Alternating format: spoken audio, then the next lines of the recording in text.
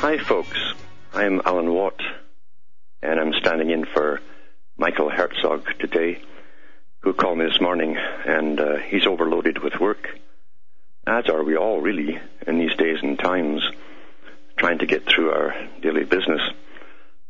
Most of you who know my name have heard me on other shows, many radio shows and a few television stations as well. And I tend to put most of the information up on my own website at cuttingthroughthematrix.com and Alan Watt, sentientsentinel.eu. The approach I have to trying to educate people at this current time in history is an in-depth study of what history really is and how we got to where we are today. What we're finding in all times and all ages is the people who are kept in the dark as the real machinations of governments with their agendas and their long-ranging plans is that the public are told fairy stories. Every generation is told a myth, which they call history, a compendium of dates and times and battles and famous people. We're never told the reasons behind them or the forces that finance them into existence, because wars are very expensive. Wars take many, many years of planning before they actually take place. Nothing is ever spontaneous. You'll find even in the great invasions of the Normans coming through Europe into Britain, they prepared for many years before the invasion. They had thousands of carpenters building forts which they could float across the channel in pieces and put together at the other end, already made prefabricated forts, hundreds of them. And they had munition supplies and logistical supplies going back through the Isle of Wight and the Isle of Man all the way back into Europe, and massive financing, which has never been explained to the public. And yet the same kinds of things, if you go back 1,000 years prior to that, you'll find were happening in the ancient Middle East as well, with the wars there and with the wars with Greece. They say there's nothing new under the sun, and that is truly the real facts of today. Nothing happens by chance. I'll be back in a minute after these messages.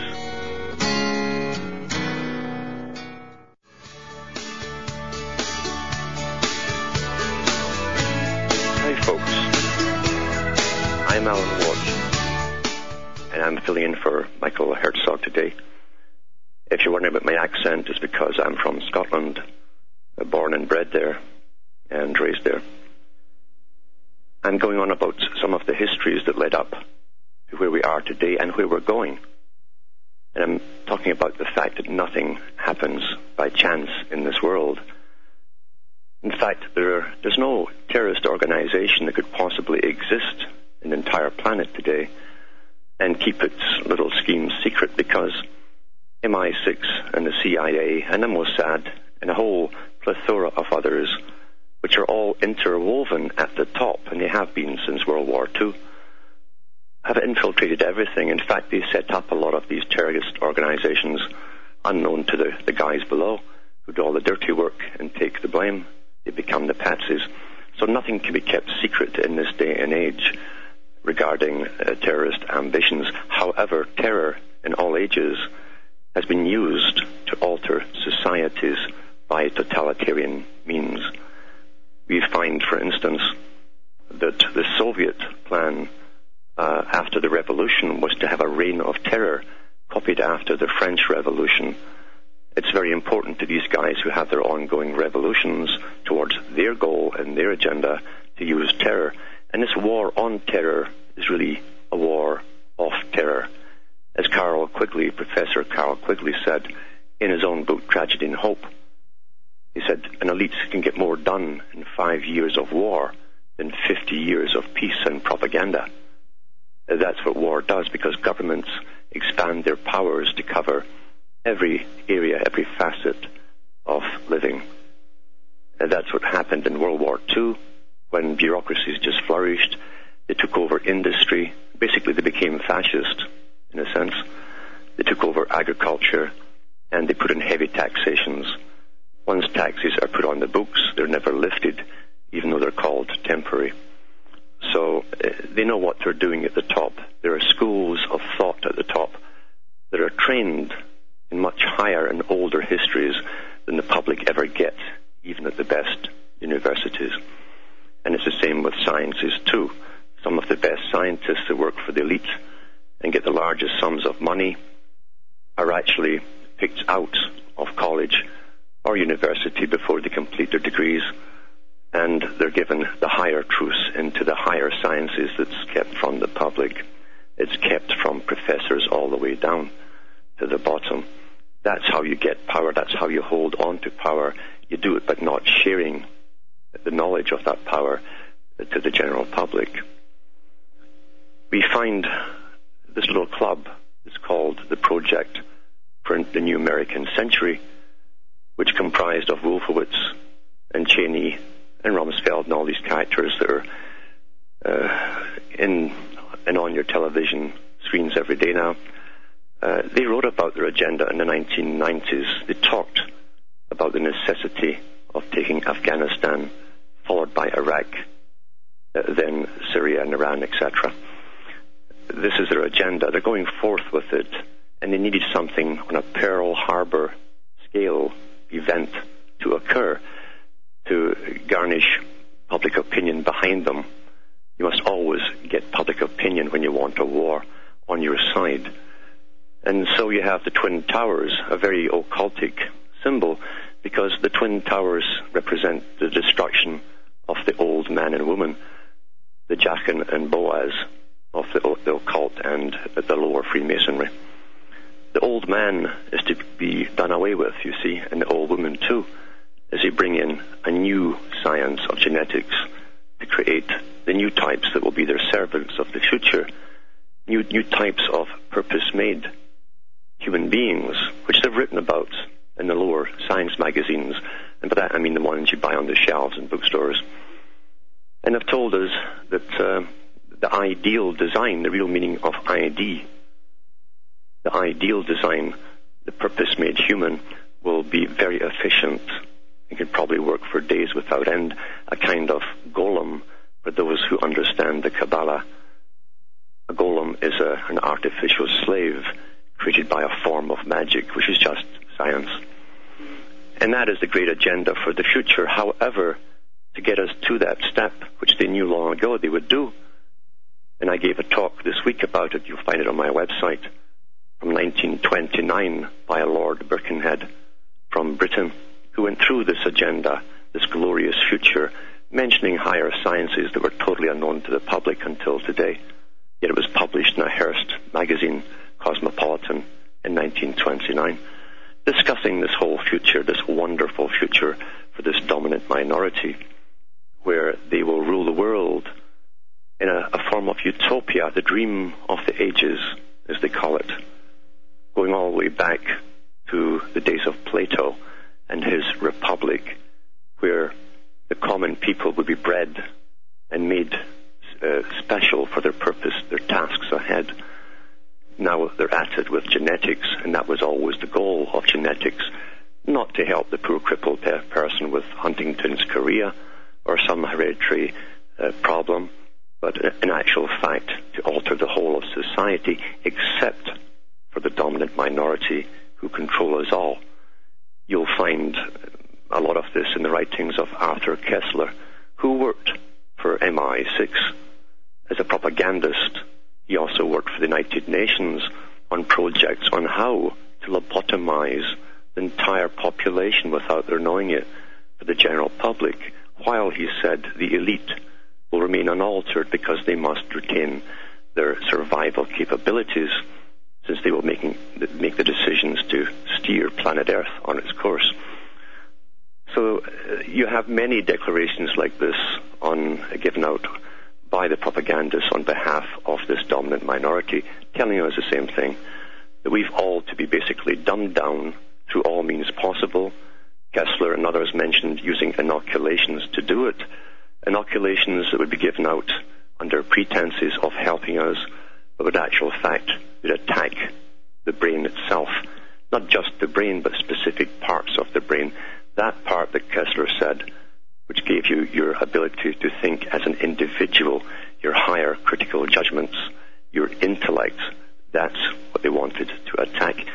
And when you look at the incredible rise of autism over the last 20 years or so, it goes in parallel with the same graph as the amount of inoculations given out at a very early age. Autism at one time used to be recognizable from pretty well birth, when the child didn't go through the normal milestones all up the way to saying dada and mama. Now they're normal up until the age of 2. When they get the inoculations, they have a tremendous fever, which every doctor is taught is normal, and he tells the mother so. And then after that, the child regresses and no longer says dada and mama. And the problems are there. Now it's accepted as being normal, but the graphs show they're in parallel with the amount of inoculations given within the same areas or states in the US or counties in Canada or England. Well known in the higher medical authorities what they're doing. The general practitioners have a hard time dealing with it, but they themselves eventually do know, because you can't help but thinking and seeing the results. They know what's happening there. So we're under attack. An attack planned by a dominant minority, which Aldous Huxley, a member of this group, actually belonged to. And he spoke on their behalf too. And he said the same thing, that there's no problem with basically giving most of the people a false sense of reality, a make-believe world. What's wrong with that? He said most of them are unhappy anyway. And he knew that because the system they have given us of money and taxation and all the burdens that go with it, the hurry and the scurry, he knew that most people really are not really happy. And they knew at the top, too, that no matter how many goodies they give us to buy, all these little rewards that we're taught to get for ourselves at the end of the month, to make it all worthwhile, they knew that eventually there wouldn't be enough, and they'd have to do something more with the people to make them manageable. And that's what they came up with, ways of lobotomizing chemically the general public, and they believe they're doing the right thing according to themselves. They call it the noble lie. You must lie to the little people because, you see, the little people are too dumb and stupid to understand, poor dears. And that's how they justify it. World peace to this elite means the absence of all opposition. The absence of all opposition means the absence of all people or any people with critical thinking abilities left. That's what it's all about. And hence, they have put their faith in science. Through science they will conquer. And they're on the rush of genetic engineering. They're way beyond what the public are told. They have been all along. You'll find that mathematicians like Rutherford, one of the greatest mathematicians who ever lived, was employed working on genetic research back in the 1920s, long before supposedly they could actually see the genes and deal with them. Well, you wouldn't need a mathematician if you couldn't see the actual genes. You wouldn't need them. They would have no purpose.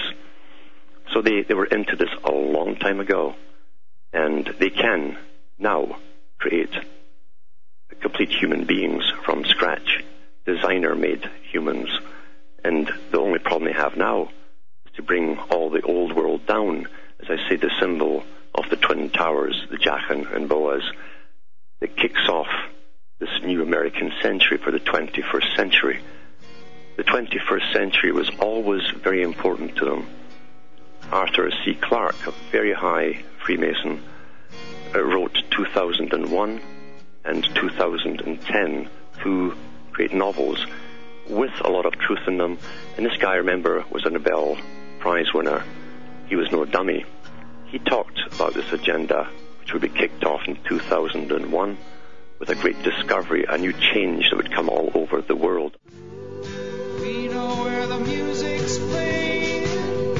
Hey folks, Alan Watt here again, filling in for Michael Herzog.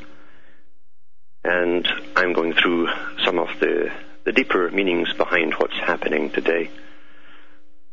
Meanings which are kept from the public. The public are given panic and hype and fear and terror because it's worked in all ages and all times past.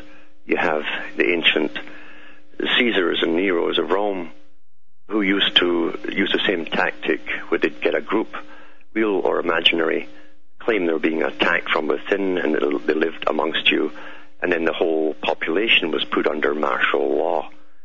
There's nothing new in this technique. It was also used, after and during the French Revolution, the Reign of Terror, and the Soviets also used it, because once the Soviets had basically completed their border and didn't expand outwards anymore, they had to find an enemy within. When you have a totalitarian government, you must find an enemy anywhere and everywhere, and so they find the enemy within. When you look at the coordination of the anti-terrorist bills that were into effect in every nation pretty well in the world at the same time after 9/11, that should surely tell you that no countries involved were actually independent. They had all these agreements made long before it happened, and they all basically pushed the same anti-terrorist bills through at the same time. In Canada, Alan Rock, this strange lifelong politician who always got put into high cabinet positions, he was in the charge of the Justice Department for Canada in the 90s, and he single-handedly put through a complete omnibus bill, which was exactly the same as the anti-terrorist bill.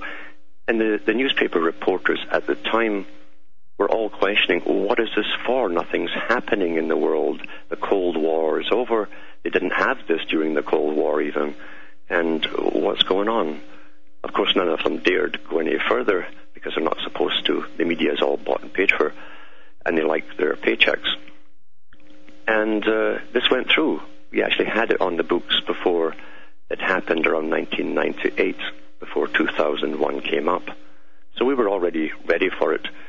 And after 9/11, it was announced on the CBC in Canada, Canadian Broadcasting Corporation, which is run by the government, that basically all security forces were integrated already with that of the United States, including the intelligence services. So, you see, this was all planned. It had to be. They'd made all the preparations in advance of 9/11, and 9/11 kicked off the event, the high occultic symbol. When it falls within the old Ides of September, as they call it, where a goddess is born out of the head of Zeus, or Kronos himself. And self-born God, it means a new system, something which willed itself into existence in the high occultic circles, which the elite all belong to. They're taught this stuff at the top. So there's nothing new under the sun, just the same techniques over and over with occultic terminology to get an agenda going. The biggest problem has been written on the books in sociology for the last 100, 200 years, actually going back to the 1700s, from the days of Thomas Malthus, the economist for the British East India Company, was overpopulation. They always believed there's a magic number the population will reach, and then there'll be chaos. They couldn't keep control over them. Therefore, they've been very, very busy for centuries finding ways of culling us off. Malthus suggested they put all of the useless eaters and the sick and the deformed and so on in special housing in the worst areas outside cities over swamps and stuff, so they'd die. You see, help them die quicker. He was a very humanitarian type of fellow. And also, diet was very important according to Malthus. You'll find diet is very important in all ages. Even the Egyptians practiced special diets for the slaves. They wanted them to be fit and healthy physically, but not too fit that they could walk off elsewhere or walk outside into another country an escape. They didn't want them too bright, so they knew the combinations of foods to give them, which would feed the body to an extent, but not the mind. They were rather slow, you might say. Well, look around you today. Everything that you eat has been under attack. All of the food you're buying is processed. It's grown by the big agribusinesses, and it's all genetically modified, which is to modify you. Back in a minute after these messages. I'm Alan Watt, standing in for Michael Herzog, who's up to his eyes in work, as are we all indeed. And I'm going through some of the reasons why we've arrived at this spot in history, this time, where things are changing rapidly, and everyone in the general society is hoping secretly that things can go on as they've been trained, that it's normal. Really, there's nothing normal under the sun in this system. It constantly changes. The America of 20 years ago, the Canada of 20 years ago and 30 years ago is completely different to the situation today. We've been de-industrialized, a process that was decided at the first big NATO meetings after World War II, where Britain agreed to secretly deindustrialize and not tell the population. That's now been admitted with declassified records out of London. Of course, the generations that went through the deindustrializing process and all the misery that caused were not told any of this at the time. And after that was to happen, an amalgamation of Europe was to occur, and it was planned back then in 1945. Then the United States was to amalgamate too, with Canada, Mexico, followed by all the rest in turn. And you'd have a United Americas, which would also gradually be deindustrialized, although Latin America was to be built up by agri-food businesses to produce all the food, all the grown produce that we would need. However, it's rather evident to anyone who's studied economics that if you're not manufacturing, then you're a service economy, and all the big top boys agree that a service economy is really like a dog paddling in a water until he can't paddle anymore. He runs out of strength and steam, and he'll sink. It's a temporary stop measure. So what's to happen for the future? Well, the future is simple. The brightest of the bright, according to this whole New World Order agenda, will be hired by international corporations, and they will travel across the world. They were to be the new nomads, the servants of the elite, this new high bureaucratic, technocratic class, and the creme de la creme will find work wherever they're told to in the world. The rest of them will either start leaving the country as the new boat people, according to Jacques Attali, who was a big mover and shaker in the unification of Europe. And the Americans have to be the next boat people looking for work abroad. What happens to those who are left behind? They'll find ways of gradually reducing the population. They already have, if you haven't noticed the spraying above you and the massive increase in chronic bronchitis and lung diseases that it's causing.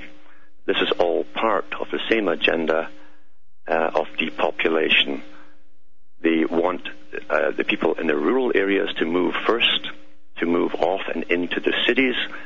The existing big cities are to be the habitat areas according to the United Nations, where you'll all live eventually, step by step, in rented accommodation. No private accommodation will be allowed down the road. And there'll be no private transportation. That's why you've never been given these hydrogen cars or the electric cars and all the things I've talked about and done nothing about over the years. You were only given vehicles while you lived in rural areas and traveled to cities where you had industry. Now that that's gone, you won't need to travel, you see. Our masters at the top are very, very efficient in these things, and they foresaw this over 100 years ago. They would gradually get you back into the habitat areas, close down the rural areas by all means possible, and you'll be all living on top of each other in the cesspools of the city, the most abnormal way of living that anyone could have devised. And I mean that seriously because the ancients knew this too. Plato said we would create cities, artificial beehives, which meant that everything that happens within a city must live on a system of economics run on money, that money is the key to everything. It can't feed itself. It can't do anything for itself. Everything is brought into it. But what you can do in such an artificial system is give the inhabitants an artificial way of living, and you can literally alter their culture in any direction you want very quickly, and the public never see it. They adopt and obey.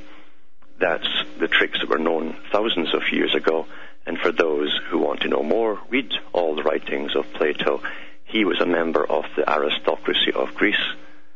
He believed he was a member of the elites, and he spoke on behalf of the elite and their plans. As I say, there's nothing new under the sun. I can't say that enough because it crops up all the time. Even in scientific experiments, there's the famous one I do all with every intake of students, of starting off a big cage with a couple of rats, and you watch them with their social behavior until they breed to a specific number, and then they become deviant. They turn on each other, they bite each other, they might even eat each other, and there's all kinds of deviant sexual aberrations break out as well. It's the same with humans, and that's why for cultural change, those who run the techniques of culture decided that cities would be their main beehive for creating this system for the whole world. But the rural people must be put off their lands. That was a prime thing to do. Even in the ancient times, Rome fell, not just because of barbarians invading them, but because they had taxed the rural population so much that they eventually rose up at the end and finished off Rome. However, not before the elite got out with all their loot to start off an empire elsewhere, as they always do. Today, the elite have already been getting cities, brand new, the most modern, ultra-modern cities built for themselves in China to accommodate primarily a middle-class, bureaucratic, white population with all the most recent amenities that they're used to, or even are not used to yet, because they're in advance of America. And these are sparkling, brand new cities that all use the technocrats, the scientific elite, the scientific types of bureaucracies that we now have running this world.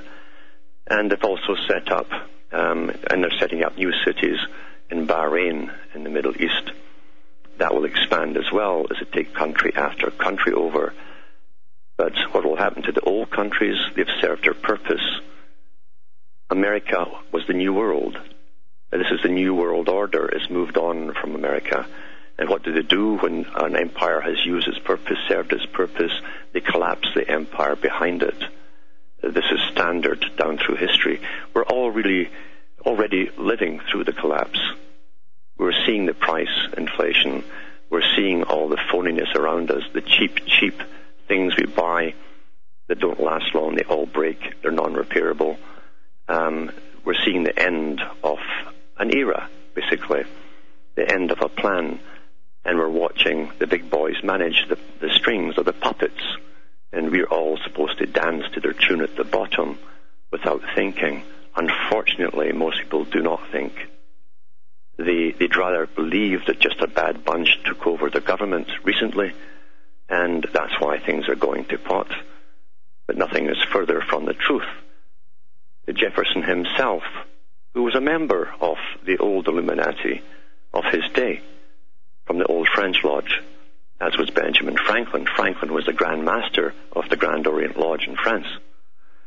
They both said the same things, that the United States of the Americas would be a nucleus of a world federation. They both knew the agenda. They said it would be run eventually down the road by a council of 12 wise men. They also warned the public, because they spoke with forked tongues, you see, one tongue for the public, one for themselves, and between themselves. And they warned that when you see an agenda unfolding between the takeovers of different parties in government, where it's left-wing or right-wing, followed by right-wing, and then followed by left-wing, when you see the same agenda unfolding, regardless of who seems to be in power, then you will know that you are under tyranny. And if people haven't noticed, that regardless of who seems to be in power, the United Nations agenda has steamrolled ahead since World War II without any halt, then you know you're not sovereign. You know you're under tyranny, and you have been. The politics you've seen for the last 50 years, 60 years has been show politics. Show politics only. It's a drama put on and staged for public consumption because they knew they had to make you believe you had rights and that you had representation and that these boys were really there to speak for you. But if you watch what they really did during all of those different changes of Congresses, it was the same agenda. You never saw one party coming in and saying, well, we're going to change what the last party did, we're going to throw that out. It doesn't happen that way. They continue to take up where the last ones left off. That's what Jefferson was warning about, and is all around you, has been all your life. So don't panic at this stage that you're waking up. Don't panic because you're noticing that the little things that you become habituated to are changing, that the prices are going through the roof, and that gasoline prices are going up and down, mainly 2 steps up and 1 step back all the time. It's meant to be that way. It's just an agenda we're living through.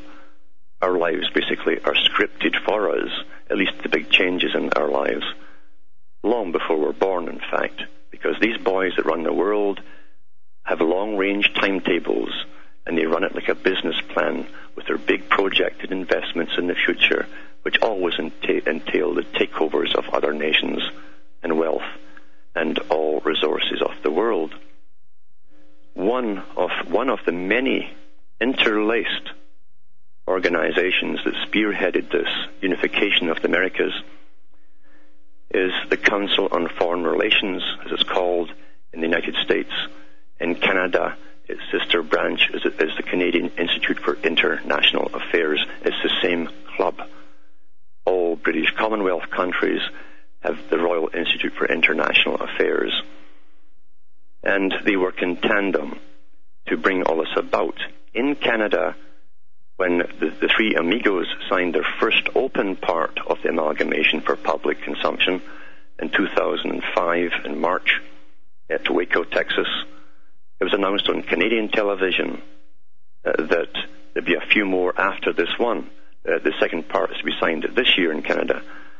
But they mentioned that the Council on Foreign Relations, that appeared publicly for the first time under their own banner on the mainstream news, said that they drafted the whole thing up themselves. This non-governmental organization had drafted up the amalgamation of the Americas to be signed.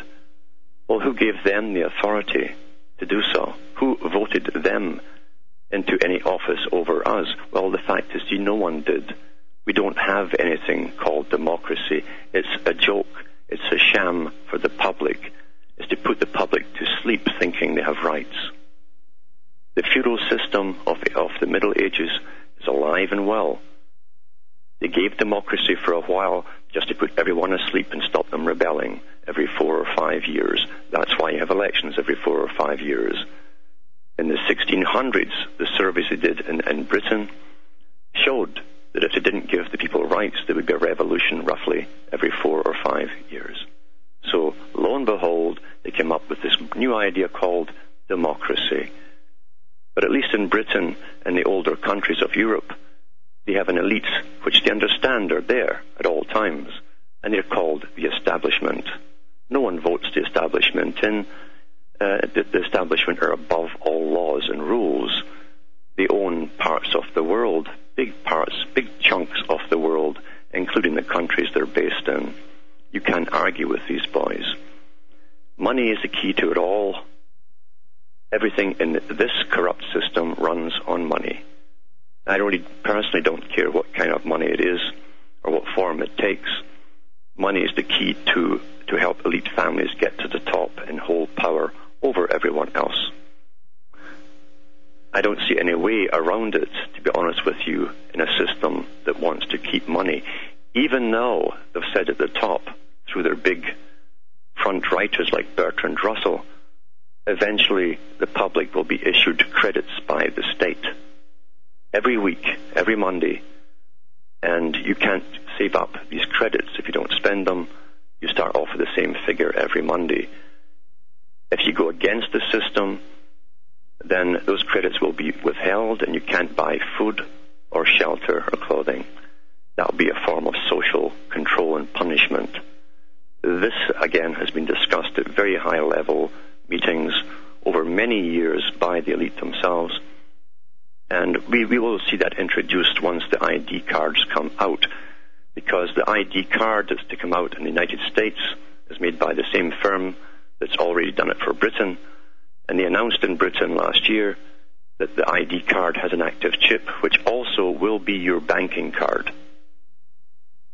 This is the age, you see, that was planned a long time ago, where you won't be able to buy or sell without the number and being tracked and all the rest of it off the beast. The beast is the system itself. We're at that stage almost already without the single ID card. Just over the last 10 years, I've been astounded at the amount of people you see who have a card for every shop they visit. Everything they buy is being monitored by government agencies. And if you ask them if they know this, they'll say, yeah, vaguely. And you ask, does it concern you? And they'll say, no. I have nothing to hide. So you see, there's no indignancy left in them. They have no indignancy anymore. They're happy slaves. They're being good. Being good means whatever the present laws are or what they'll become, they will obey automatically. That's what's called being good. So they think they're going to be safe if they just keep their heads down and play at being good. And that won't happen because, you see, if they don't have indignancy, their brains already have been attacked. It's a natural survival mechanism to want privacy. People had wars in the past to preserve privacy because many times in the past it got to the stage then where big government wanted to monitor every person and they wanted to monitor everything you did and bought and sold and where you went and who you visited. That's called a police state, a totalitarian state. We're seeing the exact duplication of the Sovietized system being established across the world as the elite from the West said it would be. And they said at their big meetings at the Club of Rome and there are other big clubs that they have in this amalgamation that they preferred the collectivist system. It was much easier to control the vast amounts of population. Back in a few minutes after this.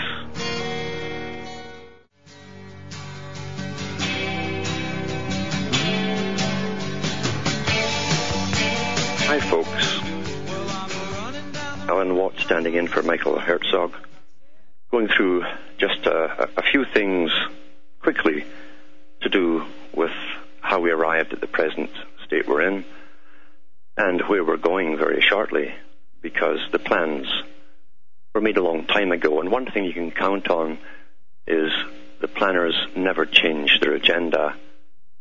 They stick to it by all means possible. That's why we're in for the long haul. We are going to go through hell before we come through and see any light on the other side.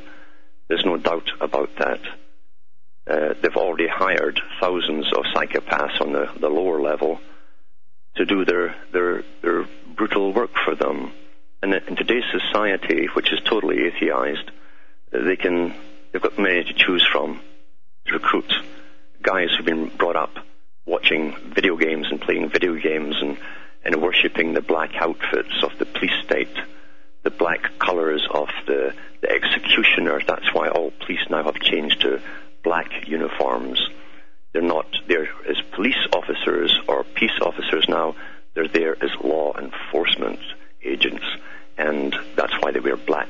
The executioner, they've got authority to kill, and unfortunately the psychopaths they recruit has been a generation. They've come from a generation of games where the only object is to kill, kill, kill, and win at the end, and wear the same uniform as your new brotherhood, the new brotherhood that you belong to. That's your new family. The same technique they use in all militaries in all ages. we're in for the long haul of brutality, and we've got to act now and speak out everywhere we can to stop this. Because if one generation grows up watching terrorism all over the place, at least the threat of it, and cops everywhere wearing combat outfits and machine guns, it's going to be very difficult to change. That type of system could last 100 years, and that's why that Rumsfeld himself said this war might take 100 years to complete. Now he's talking about a whole agenda into a completely new way of living, where the old ways are gone, where you don't marry who you decide to marry, or even divorce who you want to divorce. You'll have to get permission initially in one stage to even mate. If they deem you acceptable, then the next step for another generation will be, no, they're going to make you from scratch, all in petri dishes, basically. That's where it's to go. And they're not kidding about this. They're not kidding at all. They call the commoners the rejected genes. We're the junk genes that didn't make it to the top of glory and power, whereas those who've held on to it through families and interbreeding of the same families over thousands of years, and who have gained the power, who have gained the finances and held on to it, they've shown by their Darwinistic, socialistic techniques that they're obviously deemed to rule the rest of us and act like our betters. They are our new gods, in other words. We're seeing it all come out now with the arrogance from statements in the press by the elite themselves. So we have to get used to this, and we have to fight against it too, because one generation cannot grow up wearing black-clad outfits and holding the guns on the whole populations.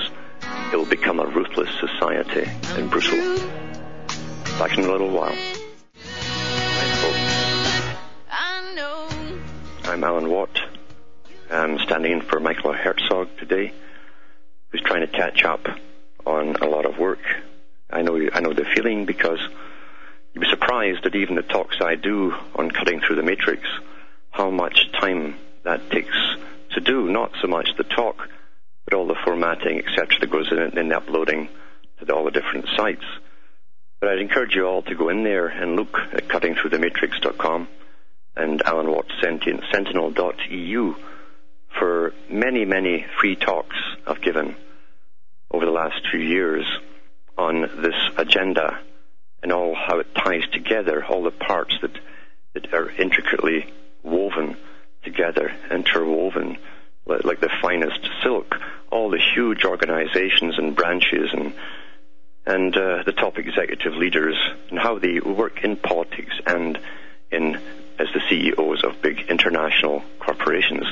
We're under a type of fascism at the top, which is to run the people at the bottom under a form of communism. And that's the trick of it, as the big axe of the fasci stands above the moon and the star of communism. And that's really what the old scythe stood for, Saturn. Now, I believe there's some callers coming in. Feel free to call in, and we'll have a chat. Maybe I can answer some of your questions for you.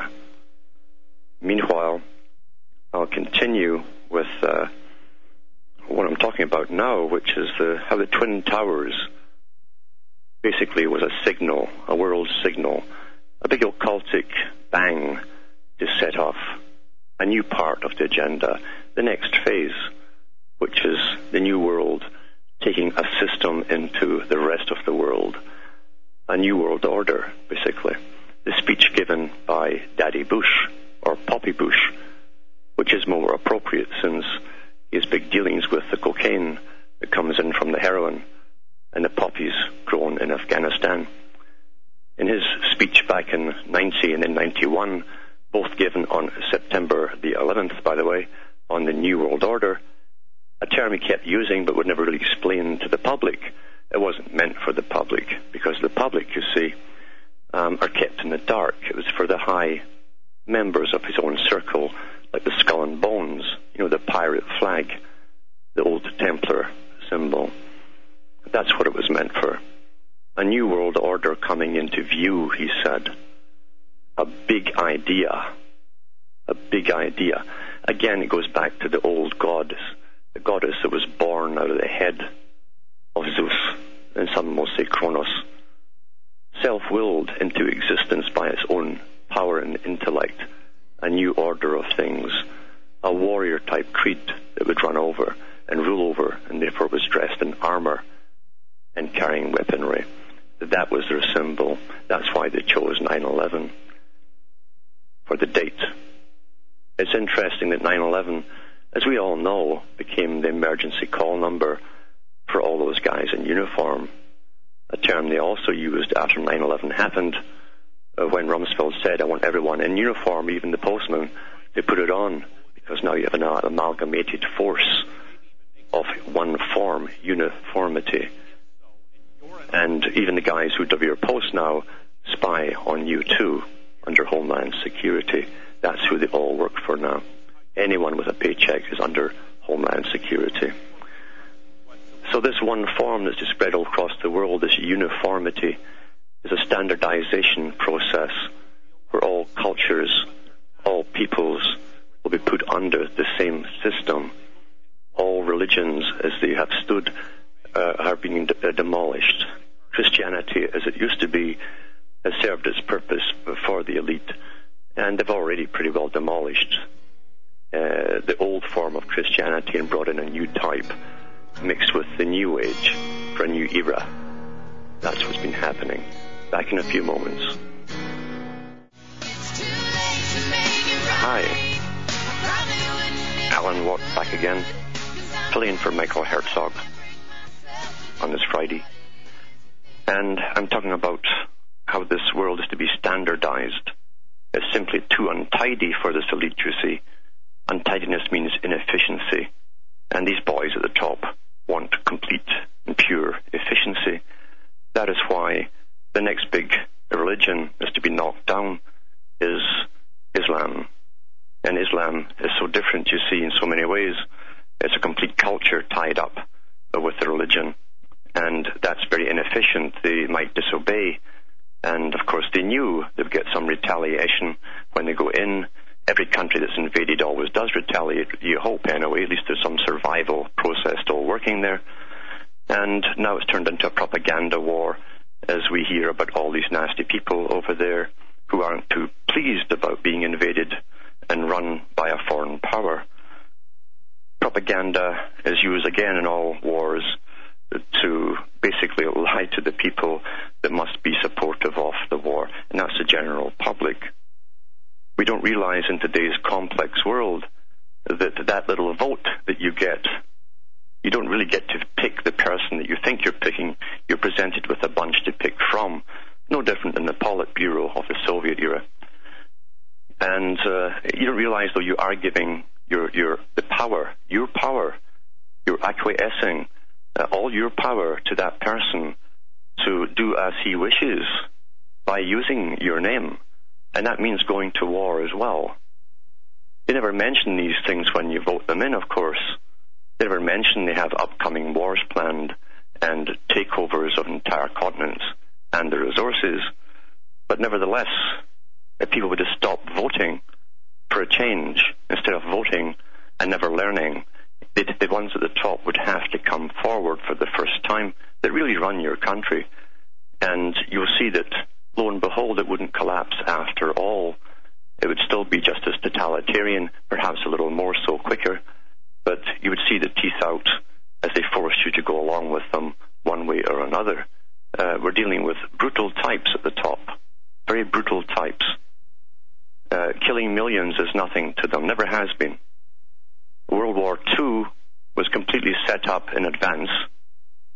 Every historian that has written about the Versailles Treaty signed after World War I said that treaty guaranteed a second war with Germany because they could never pay off the debts, the reparations that was demanded of them.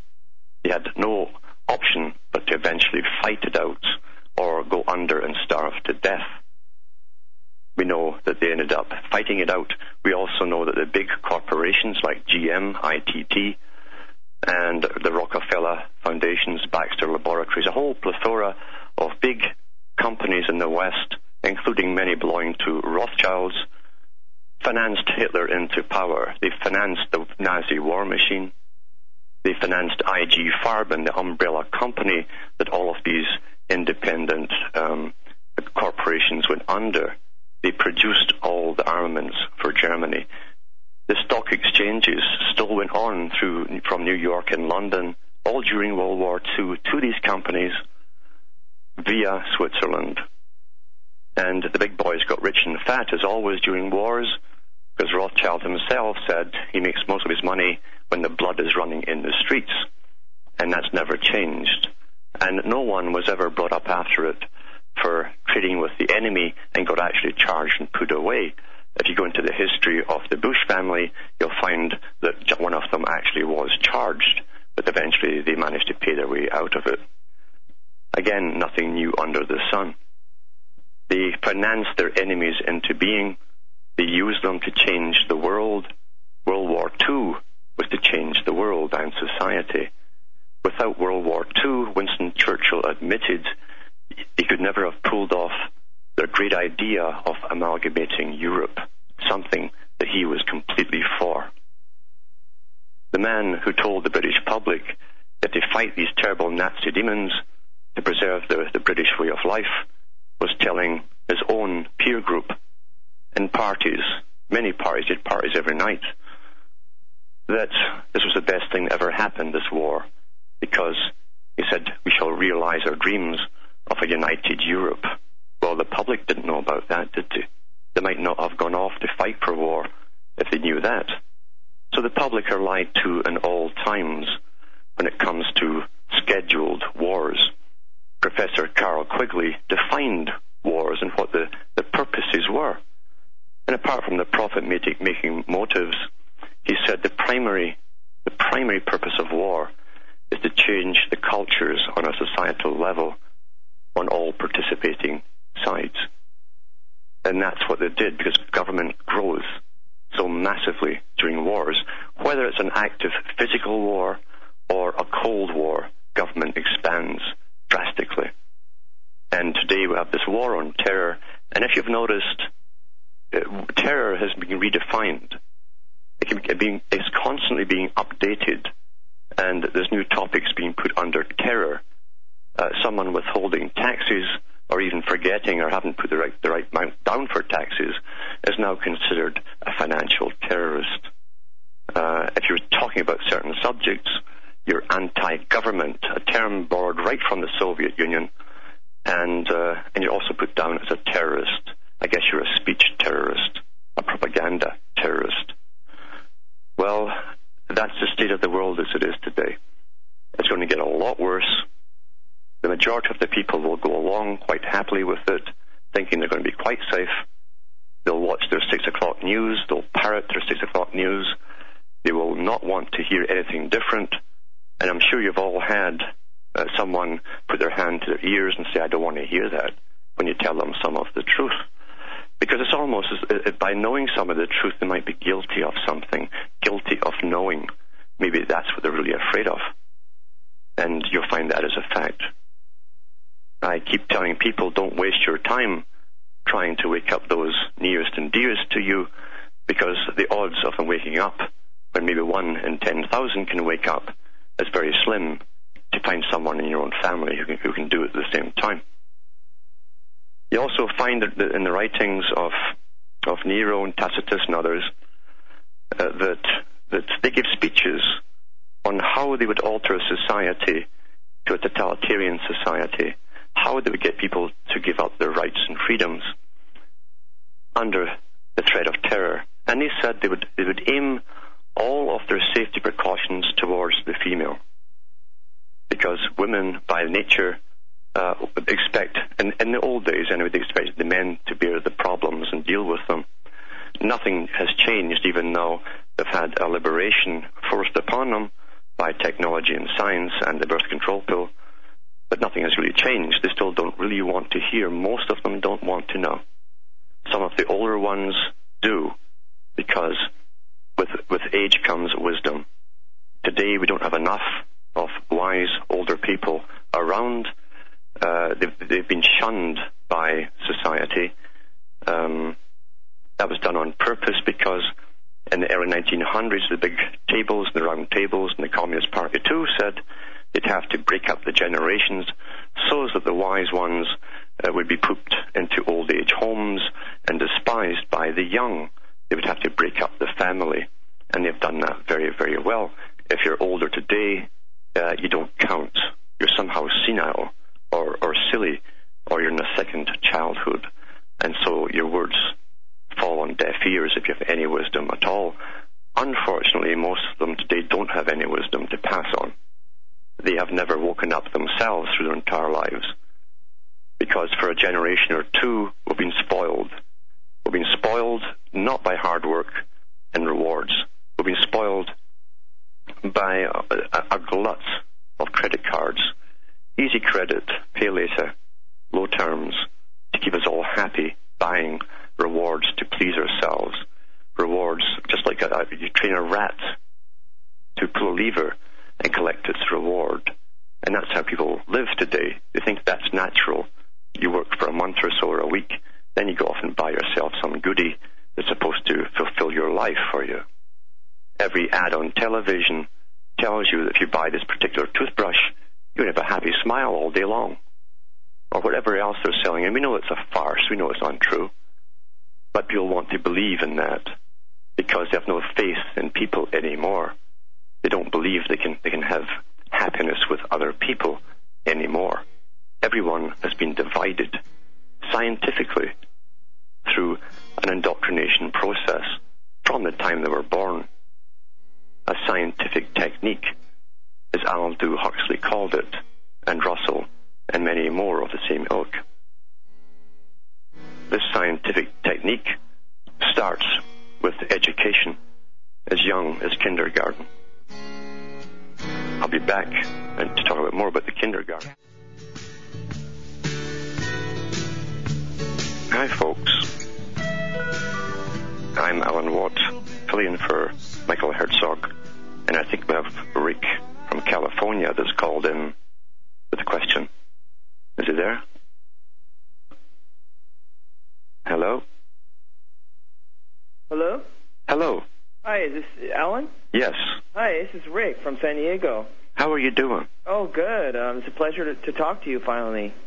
I've been listening to your shows for a long time, and I have a few questions I wanted to ask. Well, one of the questions is, if you begin to look inside yourself and you find, because I've looked inside, I'm starting to look inside myself and find things that are, some things where I have empathy for people and around the world, and other things that are psychopathic or evil, and if you have that and I'm disturbed by it, can you change it, or is it just a sort of a product of your breeding and you can't change it? Can you overcome it, I guess is what I'm saying.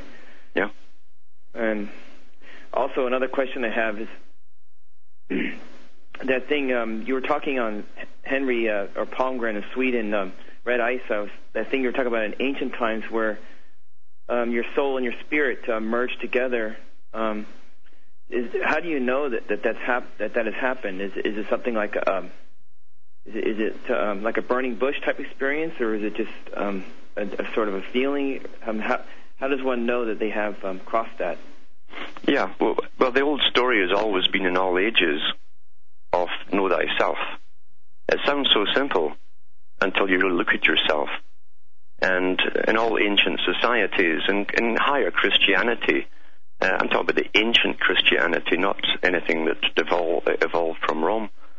But in higher Christianity, they had to come to the big question of good and evil, which is the same thing. It was matter versus spirit. In the world of matter, we have to eat and survive, and there's a tendency to be ruthless and to acquire out of this fear of dying through lack of food or clothing and shelter, etc.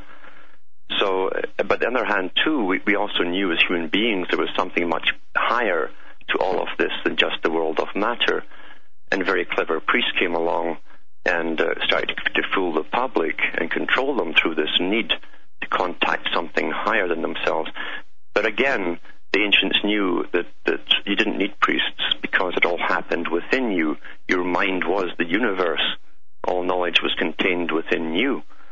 but get to know yourself, because you do have the tendencies to be a tyrant or a very benevolent sort of a decent person, a giver. And that's been the battle all down through the ages. However, in ancient times, they also talked about the deviant creation, which was the psychopathic type, the ones that they knew were born within society with no conscience and no empathy. It simply was not there. And these are the ones who always rise to the top, especially in money systems. They dominate it, and then they dominate the people through the money and armies and force. As far as knowing when you were complete, you'll find lots of the writings, again, of the ancient Greeks, who all studied in Egypt in the higher mystery schools, and they said that when the other part, your soulmate, and that's what it really meant then, your soulmate approached only at your beckoning, not a spirit guide or anything like that, something that was simply separated from you a long time ago. When it came towards you, your personality, your mind became fulfilled, you became complete, and it altered you completely. You understood the good and the bad, but you also knew how to control the forces that were innate within you. That's what it used to always mean. It's a very deep subject, and I could go on for hours on it, but that's a brief synopsis of it. Can I make an observation? Yeah. I noticed that, when I examined myself too, like, I noticed that if you don't have a piece of land where you could feed yourself, if you have to depend on money or on the system, it's almost impossible to be perfect, to not affect somebody over, like for example, I've been noticing so many corporations that we buy from that they're involved in horrible genocide in Africa, and how the U.S. is depriving people of Uganda of their land, and case after case. And I noticed that, like, everything we buy, everything that we live in society is attached to death and destruction. And so like, I guess we have to, like, try to do the best we can and speak out and try to, pull back from society as much as we can, and yet at the same time not be a complete hermit. I guess that's what I'm wondering. Yeah, that's what it is. That's what it is. See, most people, as you probably know, don't care where their food comes from. They don't care where anything comes from as long as they can buy it cheap in the stores. And they don't care if it's child labor that's making something, which it often is from China. They have no empathy. You understand, in today's society, it isn't just saving the good people who are everywhere. There's a minority of good people in today's society, because most of the public have the same mindset as the elite themselves. That's what's becoming very evident. They support any war that's going on as long as they can benefit from it themselves, and they don't lose anything through it. They're psychopathic in their traits. In fact, even in their own interpersonal relationships, they can't keep them, or else they're after something from someone else. They have the psychopathic traits. We have a psychopathic culture, you see, which we've all been born into, because those at the top gave us the culture, and those at the top are pure inbred psychopaths. There's nothing humane in the system, and that's why I keep saying it will not last forever. It cannot, by its own standards. It will fall apart, but we'll go through hell before that happens. Okay. Well, thank you very much, Alan, for talking, and it's a pleasure to talk to you. It's a pleasure to talk to you, too. All right. Bye-bye. Bye now. I think there's another caller now from Connecticut. Connecticut, is it? Yeah. Hello? Hello, can you hear me? Yes, I can. What's your name? Okay, yeah. Henri. It's Henry from Connecticut. I'm a regular caller of RBN. Yeah, Alan, it's great to hear you. Actually, I'm an old former listener of the Jackie Petrus show. I remember you used to be on with her, and you had excellent shows. I wasn't there very long. I was like a year or so before she went off the air. You discussing all this stuff, and it's very, very interesting. But let me get this straight, though. You heard of Jack Otto also, right? Okay. A lot of this stuff at the very top, though, it does seem to be, all of it seems to be Khazarian, or Khazar, shall I say, and Jewish or Jewish-centered. Even this thing going on in Iraq, even this, as a matter of fact, there was a Polish Catholic official. I don't know whether he's a bishop or something. I heard on Radio Netherlands this morning, made some comment about in Poland and the Simon Wiesenthal Center, and made some comment saying they should shut him up or they should punish him or whatever. In Austria, they made a comment because they're not in Poland, because he made some comment saying that the Jewish community in Poland is sort of using and manipulating the Holocaust for their own financial gain. But this guy, senator up here, his name is Joe Lieberman. I don't know how he got back in, because the other guy, Lamont, beat him in the primary, or hear the music.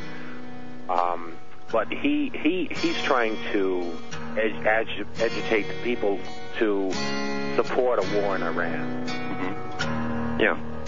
I'll answer that when I get back, yeah.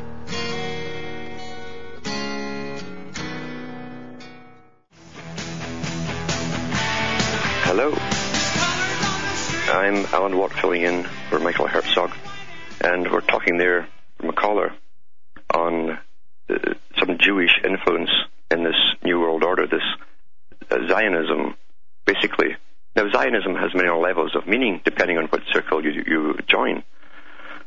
And if you have to go back in history to find out really how this whole world agenda was planned, when it was planned, who participated, in which groups were to be involved. And if you go back to the writings of John Stuart Mill, who was an economist in England in the 1700s, and then his son took over of the same name, also an economist working for the nobility and the elite establishment of London, they drafted up a series of races which would be useful to achieve this end. In fact, they also drew up a list of races they completely considered inferior, which should not be allowed to come through.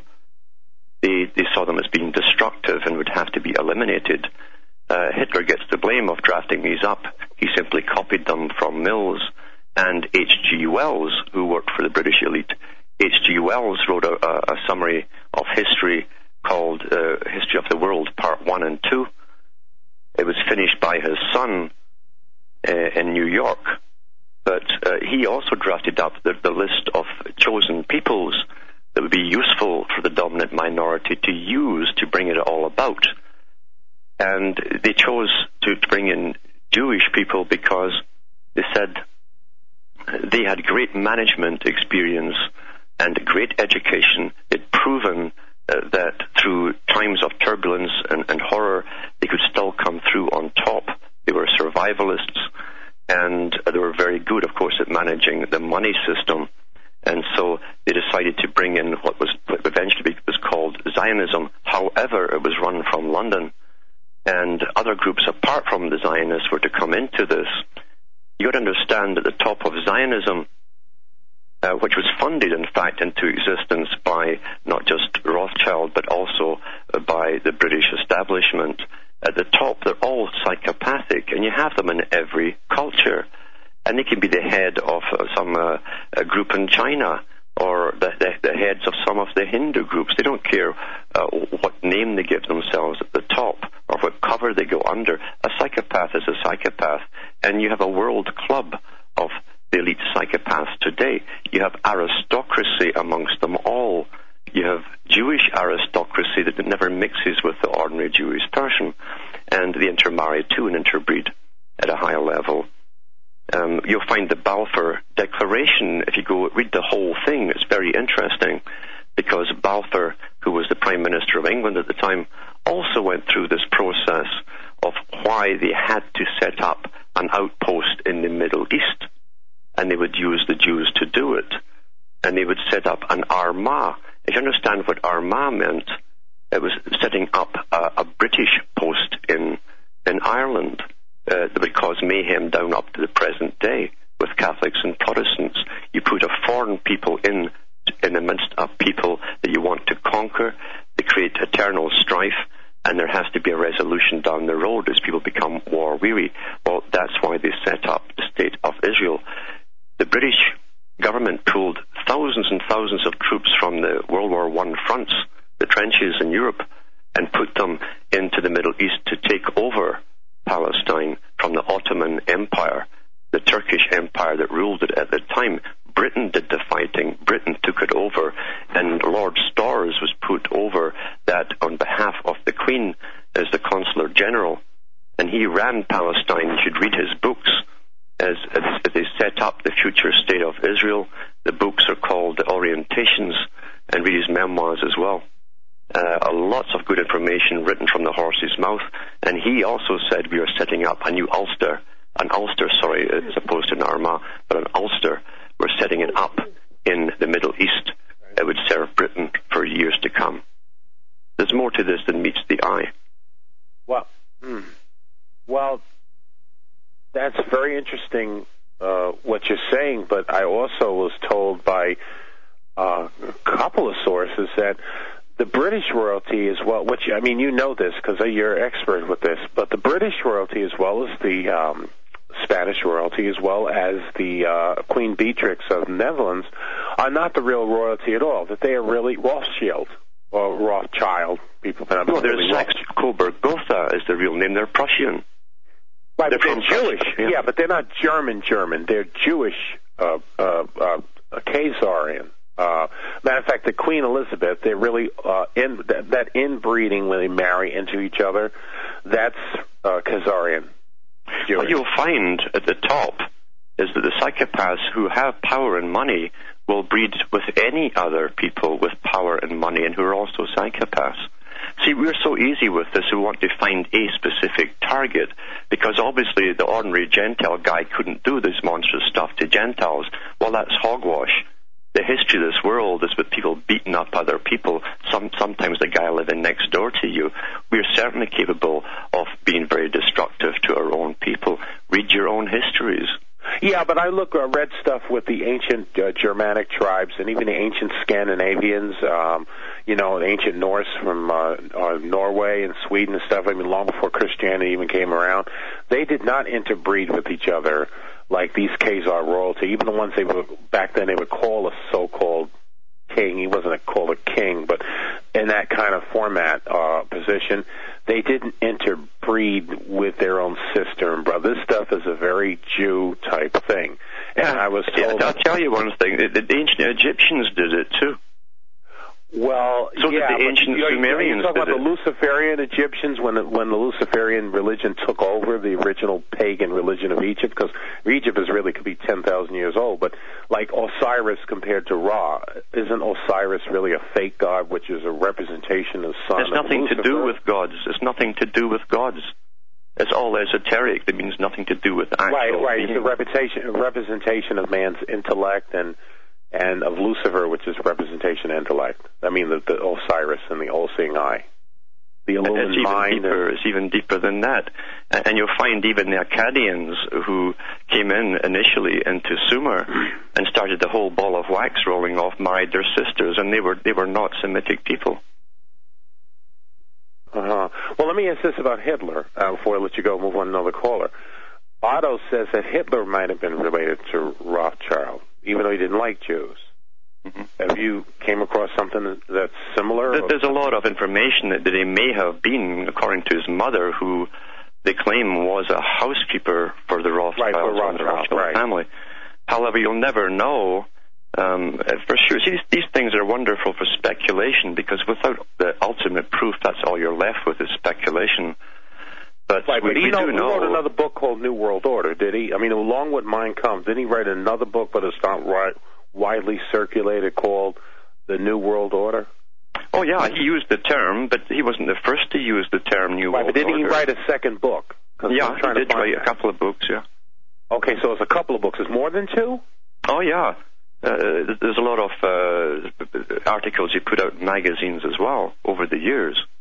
Oh, yeah, but I'm talking about two books. I mean, when he came into power, and I'm not talking about the pre-artist Hitler. I'm sure he did a lot of different things. I'm talking about once he was in power, when he had his political thing that he was doing. Mm-hmm. He supposedly wrote two books. I know Mein Kampf, but there's supposedly, Otto said there's another one, but it's not widely circulated. It's not many copies around. Mm-hmm. called New World Order. Well, I had somebody read the unexpurgated edition of Mein Kampf. I'm going to say this, I'm going to go, because I know you got other callers. I'm not saying all Jews, and I'm not necessarily sympathize with National Socialism per se, even on German extraction. Mm-hmm. But that guy, according to the person who did read almost the whole thing, and this is an unchanged book, I think it was Hearst and Blackett edition, that guy really did know those people. I mean, I'm not making no joke. The stuff that's going on now, the stuff that happens about them when they go in any country, and like you can see how we should be very mixed and diverse, but yet Israel should stay all Jewish. All the stuff that he's saying about when they take over, look what they're doing right now with the gold market. Gold is going up to 680 something. I'll see when gold goes past 690. Sometimes I discuss this with Robbie Noel from Republic Trading Group. They try to sell down so many tons and hammer the gold down, lower the price. Oh, it isn't just them. I'll tell you, the biggest players in the market for gold in the world, and they always have been, are the last ones you'd think of, because it's India. The Brahmins of India sit on the largest untapped reserves of gold, but the biggest purchase of gold in the entire planet. Right, but they're not players in all of this. Yeah, but they're not manipulating it like the House of Rothschild does, in other words. They all manipulate it. I thought they're just buying it for their own... Oh, no, they hoard it too. And they so they're flipping it, they're bouncing it back and forth between them to Rothschild to China, and they're all playing together? Or these guys all play together. At the top, as I say, these characters don't care what titular religion you were christened or born under.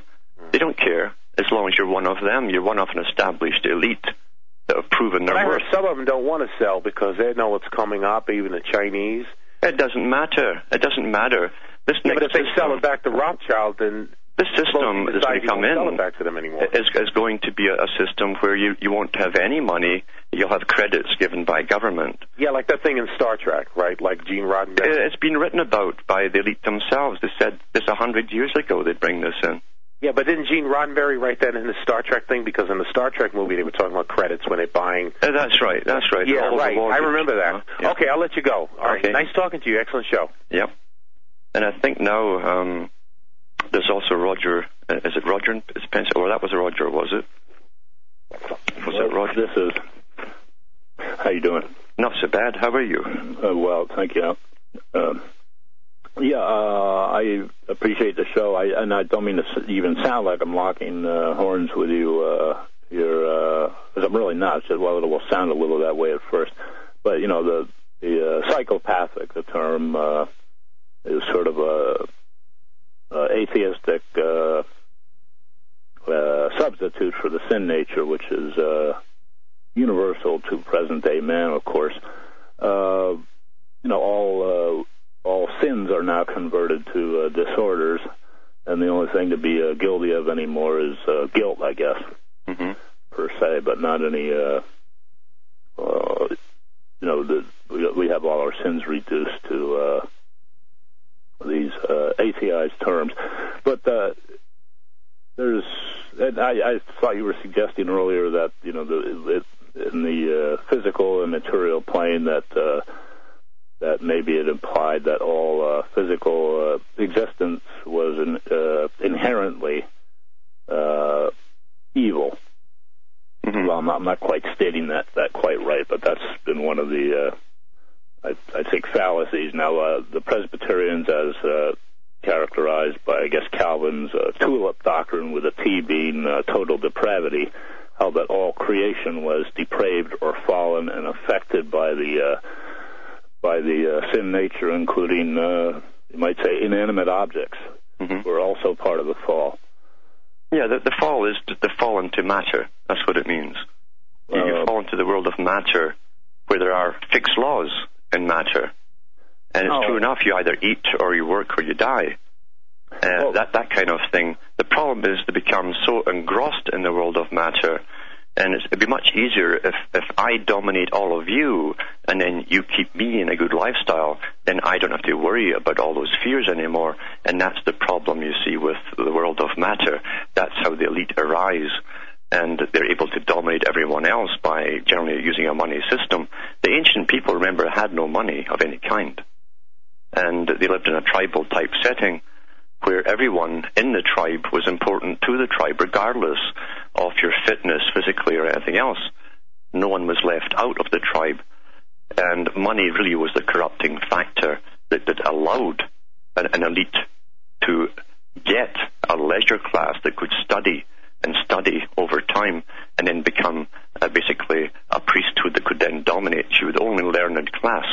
So money was the key. Without money, you couldn't have had this leisured class that could sit and plan a future for the rest of the people. And the temptation in the world of matter is to become pragmatic, to do that which is practical until you throw out anything which is of a humanitarian nature. And so you have an aberrant type creature, and that is the psychopath. The psychopath can rationalize any evil act against other people to please his own ego. They have no problems with that. They have no conscience. It's difficult for ordinary people to understand someone existing like that, but there are many of them who live and exist like that today.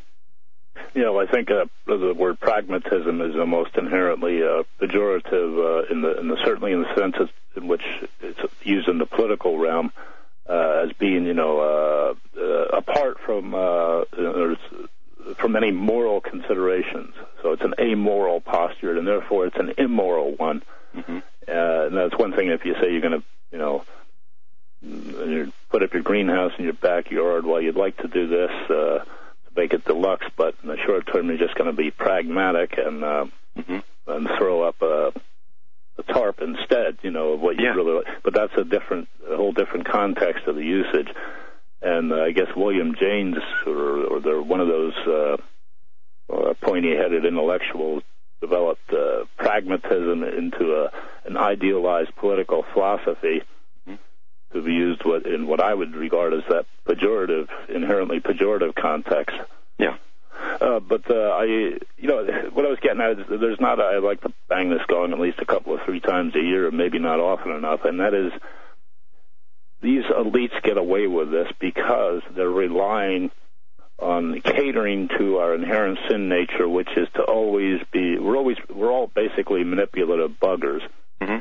And part of the object for all of us is to get other people to do our work. Mm-hmm. And so this is what this is inherent to socialism. It's an inherently a spiritual problem of selfishness, and so we can't even think to get rid of the Illuminati, One World, or Burger elites without at least simultaneously thoroughly discrediting the socialist enterprise in all its forms. Mm-hmm. You see, socialism that was pushed was a temporary thing, and the elite who gave us socialism said it would be.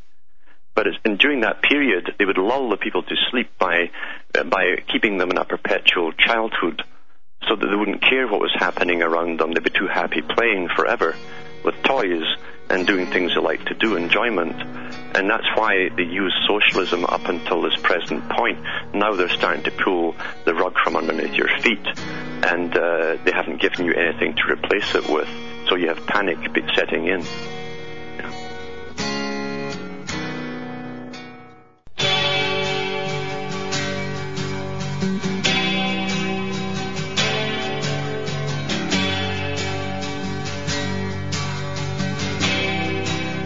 Hello, I'm Alan Watt, filling in for Michael Herzog, who's up to his eyes in work on this Friday, as are we all indeed. And I don't know if there's any more callers, but I'd like you all to check in to my websites, cuttingthroughthematrix.com and alanwattsentientsentinel.eu.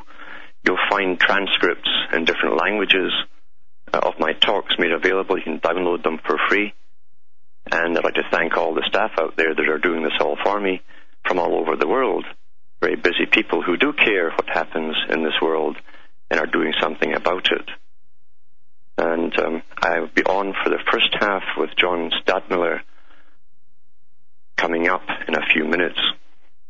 And I'd like to close off this second hour with just stating the fact again that you have to look at the elite of all cultures, all peoples. You'll find they gained their power by the same means, by being ruthless and cunning, and by dominating and slaughtering people down through the years. Now you have one big club, a club that goes under many names. The Illuminati is simply the lowest term they'll use, but they are all working in cahoots today, have been for a long time, and it's time that ordinary people start to see through this, the race game, to overcome it and survive. Thanks for listening.